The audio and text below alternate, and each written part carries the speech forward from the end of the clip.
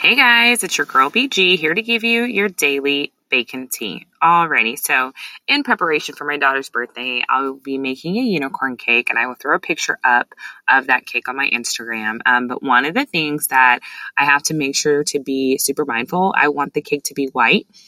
With all the unicorn fluffy stuff on top. But when I make my buttercream, I have to make sure that I get the kind that is not colored at all.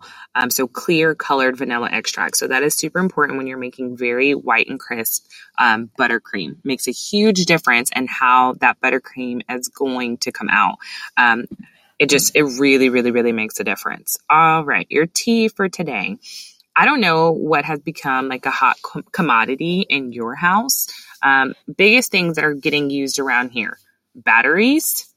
We're going through batteries like no tomorrow. I can't even imagine. And my kids typically drink a lot of milk, but usually we can get like a jug and it lasts us 3 to 4 days. We're almost buying a gallon every 1.5 days. It's crazy. So batteries and milk and anything to drink is just going like hotcakes at my house. What's going really fast at yours?